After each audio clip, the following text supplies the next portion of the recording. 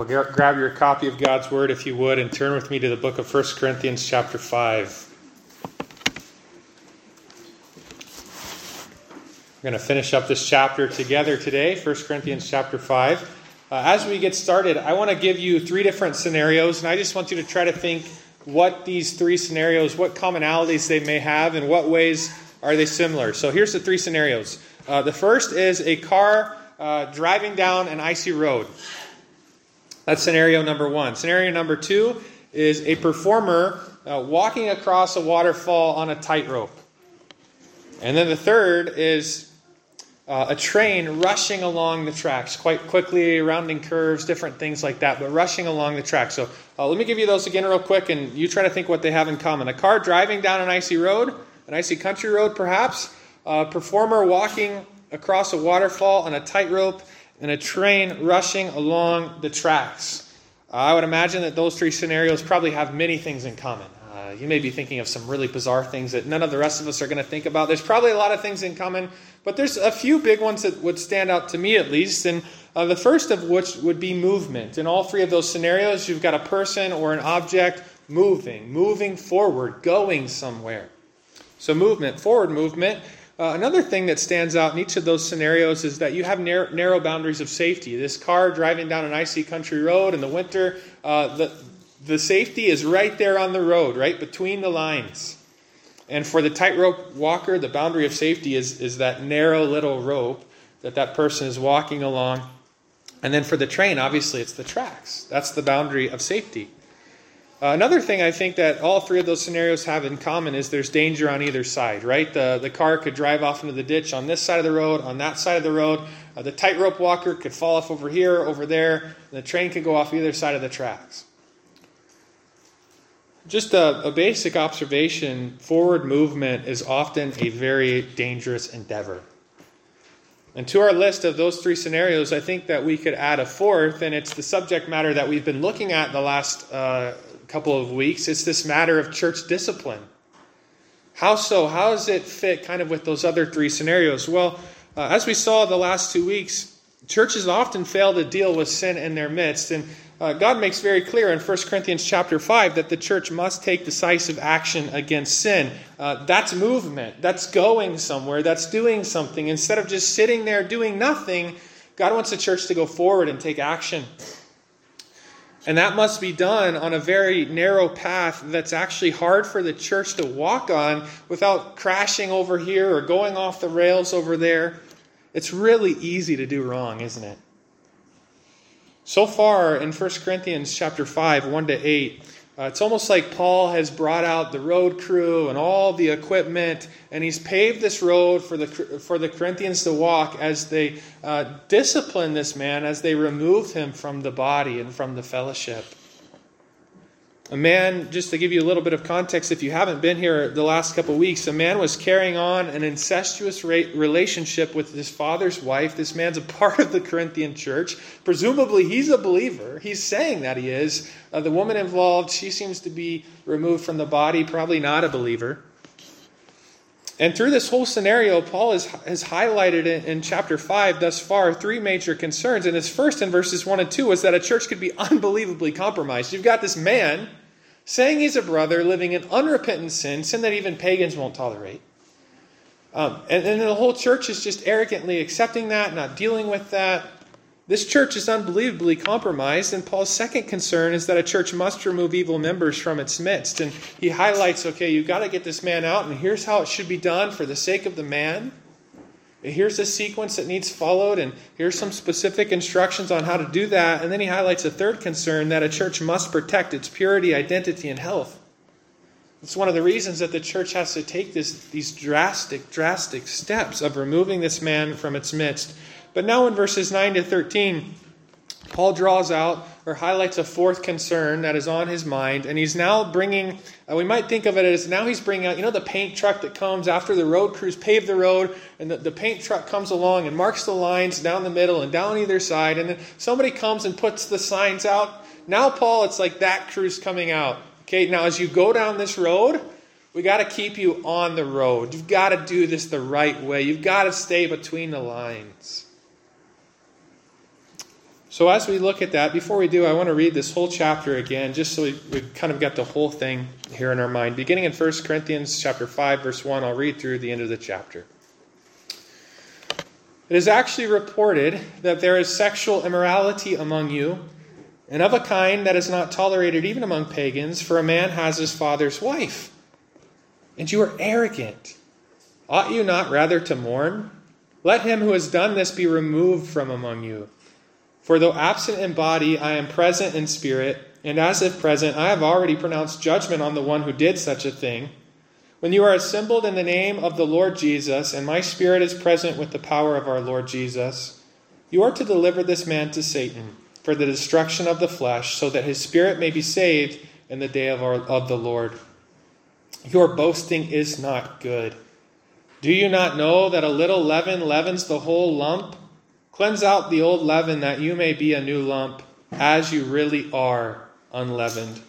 For Christ, our Passover lamb, has been sacrificed. Let us therefore celebrate the festival, not with the old leaven, the leaven of malice and evil, but with the unleavened bread of sincerity and truth. And then our text here today, beginning in verse 9, I wrote to you in my letter not to associate with sexually immoral people, not at all meaning the sexually immoral of this world, or the greedy and swindlers or idolaters, since then you would need to go out of the world. But now I am writing to you not to associate with anyone who bears the name of brother, if he is guilty of sexual immorality or greed, or is an idolater, reviler, drunkard, or swindler, not even to eat with such a one. For what have I to do with judging outsiders? Is it not those inside the church whom you are to judge?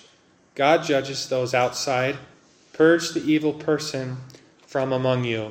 Paul is now dealing with one final concern, and it is this in verses 9 to 13. A church must properly set boundaries. The Corinthian church seems to be experiencing some confusion here on the boundaries that need set. So Paul explains what their boundaries should be, first of all, in terms of associating with sinners. How is the church and God's people, can they associate with wicked, sinful people? And where are the lines on all of that? And then also in terms of boundaries of judgment, which is really this whole thing, this matter of discipline and taking these actions towards people. Who should they discipline? What's the scope? Who could that be exercised towards? And so he begins by explaining that a church must properly set boundaries of association. Look at verse 9. I wrote to you in my letter not to associate with sexually immoral people. God forbids that Christians should associate with sexually immoral people. The text uses a word there that's translated associate, that means to indiscriminately intermix or mix up your lives together with, put your lives in the blender with, intertwine your lives with sexually immoral people. Apparently, Paul had written a previous letter to the Corinthians addressing this. It's not a letter that we have, but apparently he had already had some correspondence with them, and now he's clarifying what he meant, and he's also really clarifying, here's what I did not mean. Because it would seem that the Corinthians got some things backwards, maybe they were doing some things wrong, maybe they were misquoting, misinterpreting Paul, or just simply didn't understand. So Paul clarifies that the church can associate with sinful people. He wants to make that crystal clear. Look at verse 10. Actually, let's read verse 9 and then into verse 10. I wrote to you in my letter not to associate with sexually immoral people, not at all meaning the sexually immoral of this world, or the greedy and swindlers or idolaters, since then you would need to go out of the world. When Paul told them not to associate with sexually immoral people, he's making really clear here, hey, when I said that, I was not referring to the people of this world. I was not referring to people who are unsaved, who do not have a personal relationship with Jesus Christ. That's not who I was referring to. He wasn't saying that if your unsaved neighbor or your unsaved coworker or your unsaved family member or whoever else you know that you come into contact with that's unsaved, he wasn't saying that if your unsaved contact is an adulterer or has lots of partners or is a homosexual or some other form of sexual, or they're trying to figure out exactly what it is that they are or who they want to be, or they're addicted to porn, or they're greedy, or they're a crook. or an idolater or whatever else. He's not saying that at that point you shouldn't associate with them. He's not saying that, hey, you know what, you should just take this big step back and steer clear. Or you know what you should probably do is slap a scarlet letter on them. No, that's not at all what he's saying. And in fact, he says, listen, if that were the case, you would need to go out of the world. Because this is our world. This is the world in which we live.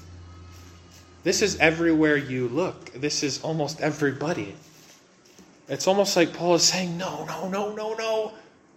That is not what I mean, that you should pull out from the world and just disassociate with them. In fact, we have some scriptural examples of mixing life together, putting life in the blender, so to speak, with unbelievers. And the greatest example is none other than Jesus Christ himself. You may remember from the Gospels that we read that he ate with tax collectors and sinners, and he was intermixed to the point where other people were looking at him saying, what's up with this guy's a friend of drunkards and sinners? And they're criticizing him for that. He was intermixed with people who were wicked sinners. And in fact, if you turn over just a couple of pages to 1 Corinthians chapter 10, a few chapters later, Paul talks to the Corinthians. And if you're familiar with 1 Corinthians, what happens later on in this book is there's some big questions about how the Christians should relate to idolaters, idol worship, and in particular, meat that's been offered to idols. And should they just steer clear of any food that was used in the worship of a pagan deity or god? And that's, I think, the context here, 1 Corinthians chapter 10, verse 27. Paul's actually telling the Corinthians, listen, if you want to sit down and you want to eat meat offered with pagan idol worshippers, you can do that. 1 Corinthians 10:27 says, if one of the unbelievers, a person of this world, to borrow the language of chapter 6, if one of the unbelievers invites you to dinner and you are disposed to go, eat whatever is set before you without raising any question on the ground of conscience. In other words, this pagan idol worshiper, you may know them from work, you may interact with them in the market or whatever. They're an idol worshiper. They're bringing home food, plopping it on the table that was just offered to an idol. That's their world. And they invite you to dinner. He says, if one of the unbelievers invites you to dinner and you are disposed to go, eat whatever is set before you. Sit down with them. You can do that. Apparently, God wants you to mix your life up together with the wicked people of this world. And that would include the sexually immoral and all different varieties of that. That would include the greedy. That would include swindlers and crooks and idolaters and people that we would all look at and go, that is wrong, what you are doing. That is wrong, your lifestyle, whatever. So I want to ask you a question. Is your life, and not just your life, but is your life and the life of your family healthily mixed or put into the blender with the sinful people of this world for the sake of the gospel? I think that it could very easily be argued straight from Scripture that is not just okay, that actually from the example of Jesus, that's actually Christ-like. Your relationship to the unsaved, sinful people of this world should be described, I think the words would maybe be something like this, together but distinct. Together but distinct. If you're not together with the world in some sense, then we might say you've gone off the tracks. And on the flip side of that, if you're not simultaneously distinct, then you've also gone off the tracks. You must be both together and distinct. And you can be way too distinct and you can be way too together. You can't remove either one of those tracks without going, either one of those rails without going off the tracks. So you can be, maybe we just flesh that out a little bit. You can be too distinct from the world. You really, really can be. Some Christians advocate for the strictest form of separation from the world. Just the strictest form. And they want no contact with the world's evil people in their minds.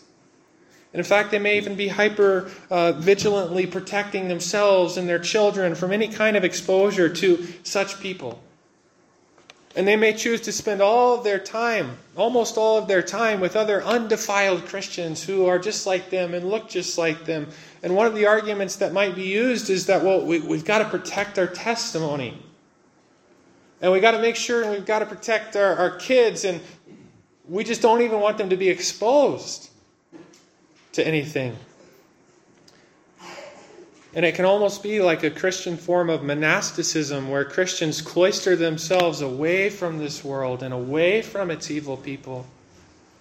But that's the type of things monks do in an effort to seek closeness to God. The only problem with that is that it's not biblical. That's not how Jesus lived or what the apostles taught. Christians could live this monastic sort of way very purposefully just pull out and retreat completely. But you could see how it happens unintentionally, and I would imagine in our church that this is probably a potential struggle for many of us. Let me just give you one particular example. Each parent here has a very important decision to make with regards to how they're going to educate their children. And many of you've had to make that decision, right? And in more recent years, parents, I think we've definitely seen that many Christian parents are pulling their kids out of the public school system. Well, that could be an excellent decision. I'm not here to say you definitely need to do this or that. I think that Christians are going to make different decisions there, seeking to please the Lord. But that trend is definitely going on, right? And it could be an excellent, excellent decision. But often when we're required to make very tough decisions like that, we feel like, man, I have to, this is what needs to be done. But it's an action, it's a decision that pulls you back from the world. Often decisions like that, on the flip side, need balance with other decisions. If I'm going to pull away over here, I probably need to plug in over here. If I'm not careful, I will just have pulled away from anything and everything. And next thing I know, I've got no contact with people who do not know Jesus.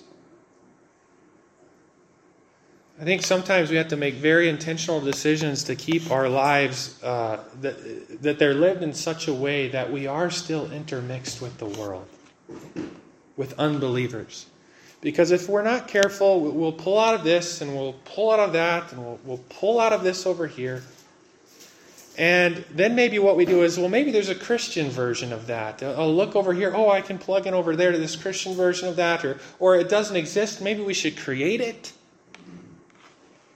And next thing we know, we're just spending all of our time with Christians. And as I mentioned, if you need to pull away in one area, that decision very well may need to be balanced by a decision to engage somewhere else, relationally, with the people of this world. And so a few more questions for you. Are you practicing some kind of monasticism? Do you have a monastery? Just a real question. Do you have a monastery? Maybe it's your house. Maybe it's your acreage. Or whatever else. Are you cloistered away somewhere as a Christian? And who do you look more like, Jesus or a monk? There's just some other practical question. How many nights of your week are just filled with Christian things and Christian people and just kind of your own little family time? I would imagine that for many of the people sitting in here, that sort of things happen where it's a little bit out of balance. And I would look at my own life and go, okay, maybe same thing. Like, how can I be intentional that I'm not cloistered away all the time? And what can be done to change that? What unbelievers could you spend more time with? How can you use your hobbies and your interests and the things that you're just wired to be passionate about? How can you use those things to be connected with people who don't know Jesus? To mix your life up together with unbelievers? All that I just said about the danger of being too distinct from the world needs balanced. Because that's just one of the rails. There's another. And the other is that you can be too together with the world.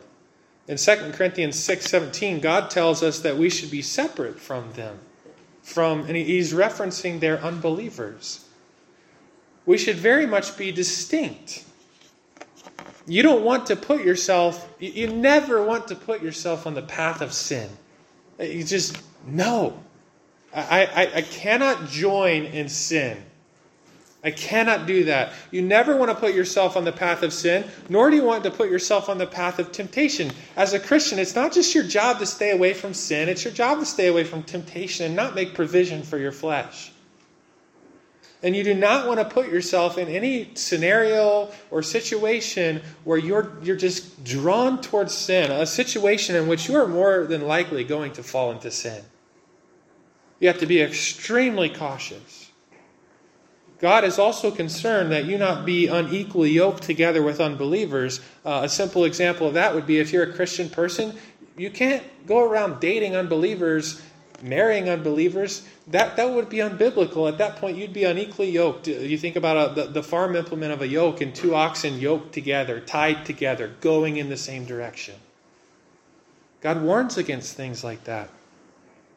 And you also don't want to put yourself on the path of spiritual danger and destruction. And what that may actually mean is that there are people and situations that you could be in and people you could spend time with that I really couldn't without that being quite dangerous and vulnerable for me. And the flip side could be said. There may be people and situations I could interact in and spend time with people, and that's not for you. It's too vulnerable. It's too dangerous. You have to be extremely careful because you are a new creature in Christ. The old things have passed away, and God says, behold, look, the new has come. We are new. When it comes to your relationship with the people of this world, you must be together but distinct. The Christian relationship with the world has often been described as a boat on the water, and I think it's actually a very helpful illustration. The boat should be on the water, but the water shouldn't be in the boat. A few months ago, one of my friends took his kids out fishing. They launched the boat. They got all their equipment and gear in there, got all the kids in the boat. He hopped in the boat, started pulling away from the boat launch, and his kids started yelling at him, "Dad, the boat's filling up with water." And he turned around and looked behind him and realized that he had completely forgotten to put the plug in the back of the boat before he launched it. If you go out on the water like that without the plug, it's just a matter of time before you're going to sink. When it comes to living your life in the world, or we might say having your boat on the water, it's easy to err in one of two directions. And some of you may be tempted to completely pull your boat up out of the water, pull it up on the shore, and just park it there. And others of you on the flip side may be tempted to actually not put the plug in and put yourself in very compromising, dangerous spiritual positions. And even engage in sin with the people of this world. Your boat must be on the water, but the water shouldn't be in the boat. The church can associate with sinful people. But as Paul continues, he also makes clear that the church cannot associate with unrepentant brothers. Look at verse 11. Back in 1 Corinthians chapter 5. But now I am writing to you not to associate with anyone who bears the name of brother, if he is guilty of sexual immorality or greed, or is an idolater, or reviler, drunkard, or swindler, not even to eat with such a one. And in context there, the context is that person being removed from the church, and at that point you cannot continue fellowship with them. The difference between the sinful people of verse 10 that we just looked at and the sinful people of verse 11 is that the former they're of this world, they're unsaved, they don't have a relationship with Jesus. But the latter are called brothers, they're called Christians. And that's where the line gets drawn. God does not want you to mix your life up together with the so-called brother who's living in unrepentant sin and refuses to repent and return to the Lord. At the end of the verse, Paul goes so far as to say, not even to eat with such a one. Wow, that seems extreme. That seems drastic. And yet at the same time, I'd say I don't think there's any reason to read this text and not take that literally. That being said, though, the last phrase of verse 11 is tricky to understand and know exactly how and when to apply it. Why is that? Well, let me read to you from Matthew chapter 18, verse 17. Matthew chapter 18 is one of the key texts on this thing called church discipline and the process and how it should play out. And in Matthew 18, verse 17, here's what we read. If he, and this is talking about the person who's in sin. And so far, one person talks to him one-on-one, and then a couple people are taken, and the sphere of people who know just keeps increasing. But we read in Matthew 18, verse 17, if he refuses to listen, he won't repent. People are confronting him. They're trying to say, brother, you've got to turn back to the Lord. You've got to turn from your sin and turn back to God. If he refuses to listen to them, tell it to the church. And then the church is going to this man and they're summoning him towards repentance graciously and doing it hopefully the right way based on other texts. But then it says, if he refuses to listen even to the church, note this next phrase, let him be to you as a Gentile and a tax collector. A Gentile and a tax collector. What's Matthew trying to drive across with that language? What's a Gentile? What's a tax collector? That's all the language of an unbeliever. A person of this world. A Gentile, a tax collector. In other words, don't relate to him anymore as a brother, but as a person of this world, an unbeliever. And maybe you're starting to pick up on how this gets a little bit complicated. Because ironically, that's exactly who 1 Corinthians 5, 9-10 says that we can associate with. And we should be trying to evangelize the people of this world. So how do we reconcile kind of what's going on there in 1 Corinthians 5 and Matthew chapter 18? How do we reconcile some of that? Well, I think one key thing that's brought out in 1 Corinthians chapter 6 is this whole idea that this person is called a brother. He's probably calling himself a brother. The brotherhood, so to speak, the body, the church is going, yeah, like that's one of ours. Best as we know, like this is a brother. And the people he interacts with are like, doesn't he go to that church and like he's claiming to be a brother? And all of this I think an important question to ask is, does this person claim to be a brother? Or do other people perceive him as such? That's a big factor. Or is he saying, no, I'm not a brother. No, that's not me. That church is not my church. I think other important factors would include, what is the spiritual leadership of the church advocating in terms of how the church body should relate to this man? I think another just thought is, what is fellowship? He's a brother, and if you're a brother, you're part of the family, and you share in the fellowship of the family. All of a sudden, you're not a brother, you don't share in fellowship. Well, what's fellowship? How do we define fellowship? Is fellowship you and me talking about hunting? Is fellowship two ladies getting together and talking about their hobby? Biblically, what is fellowship? Well, fellowship centers around what we have in common uniquely as believers, which is Jesus Christ and His Word and the gospel. And that is something that cannot be shared in this situation in 1 Corinthians chapter 5. You cannot associate with an unrepentant brother and pretend like it's all good. And yeah, we both have this thing called the gospel, and let's talk no, we don't share that. I think you have other tough scenarios like, well, what about family? Like this guy that the Corinthians are supposed to remove. What if this teenage child is a believer and part of that body? What's that child, that teenager, supposed to do at home?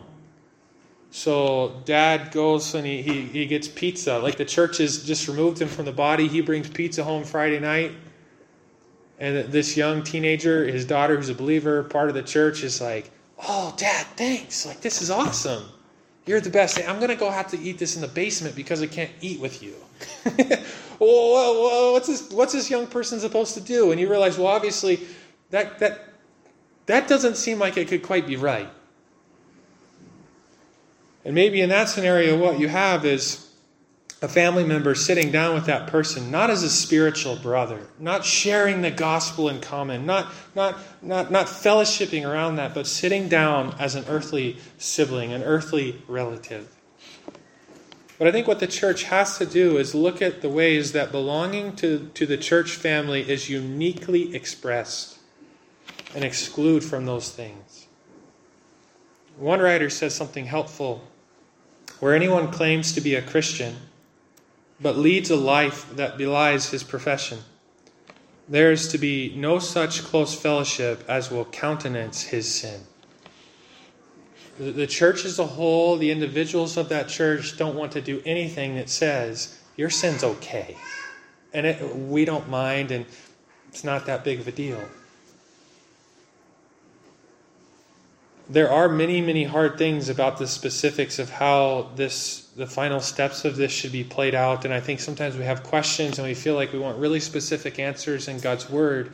And yet sometimes God, I think in His wisdom, knowing that there are going to be all types of different scenarios, just gives us a few basic principles and guideposts to help us navigate all those different scenarios, where wisdom is really needed to know how to apply some of these things. And it may look slightly different in one scenario than another.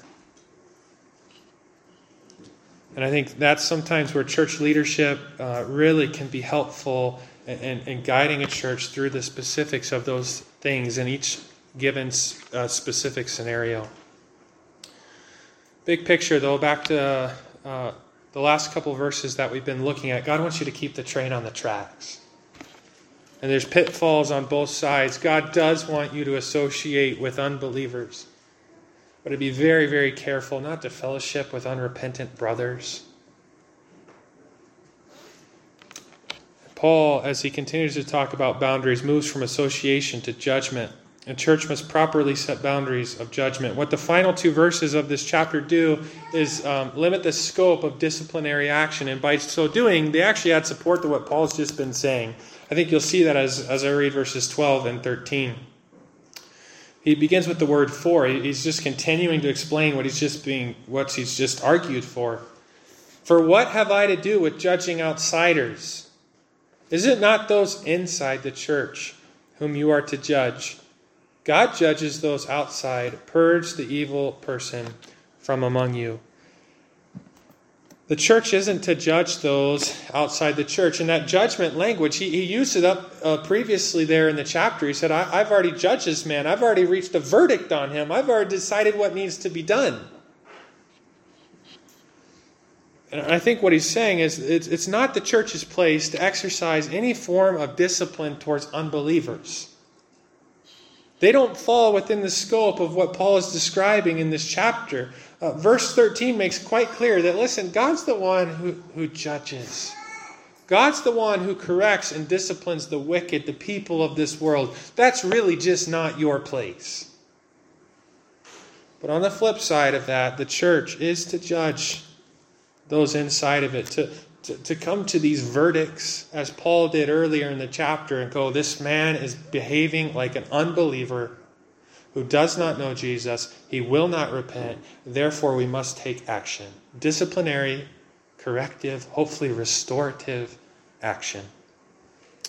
According to verse 12, God has given the church that responsibility. The church has the authority to come to a verdict about this incestuous man, as Paul did, and then, as I mentioned, to take disciplinary action.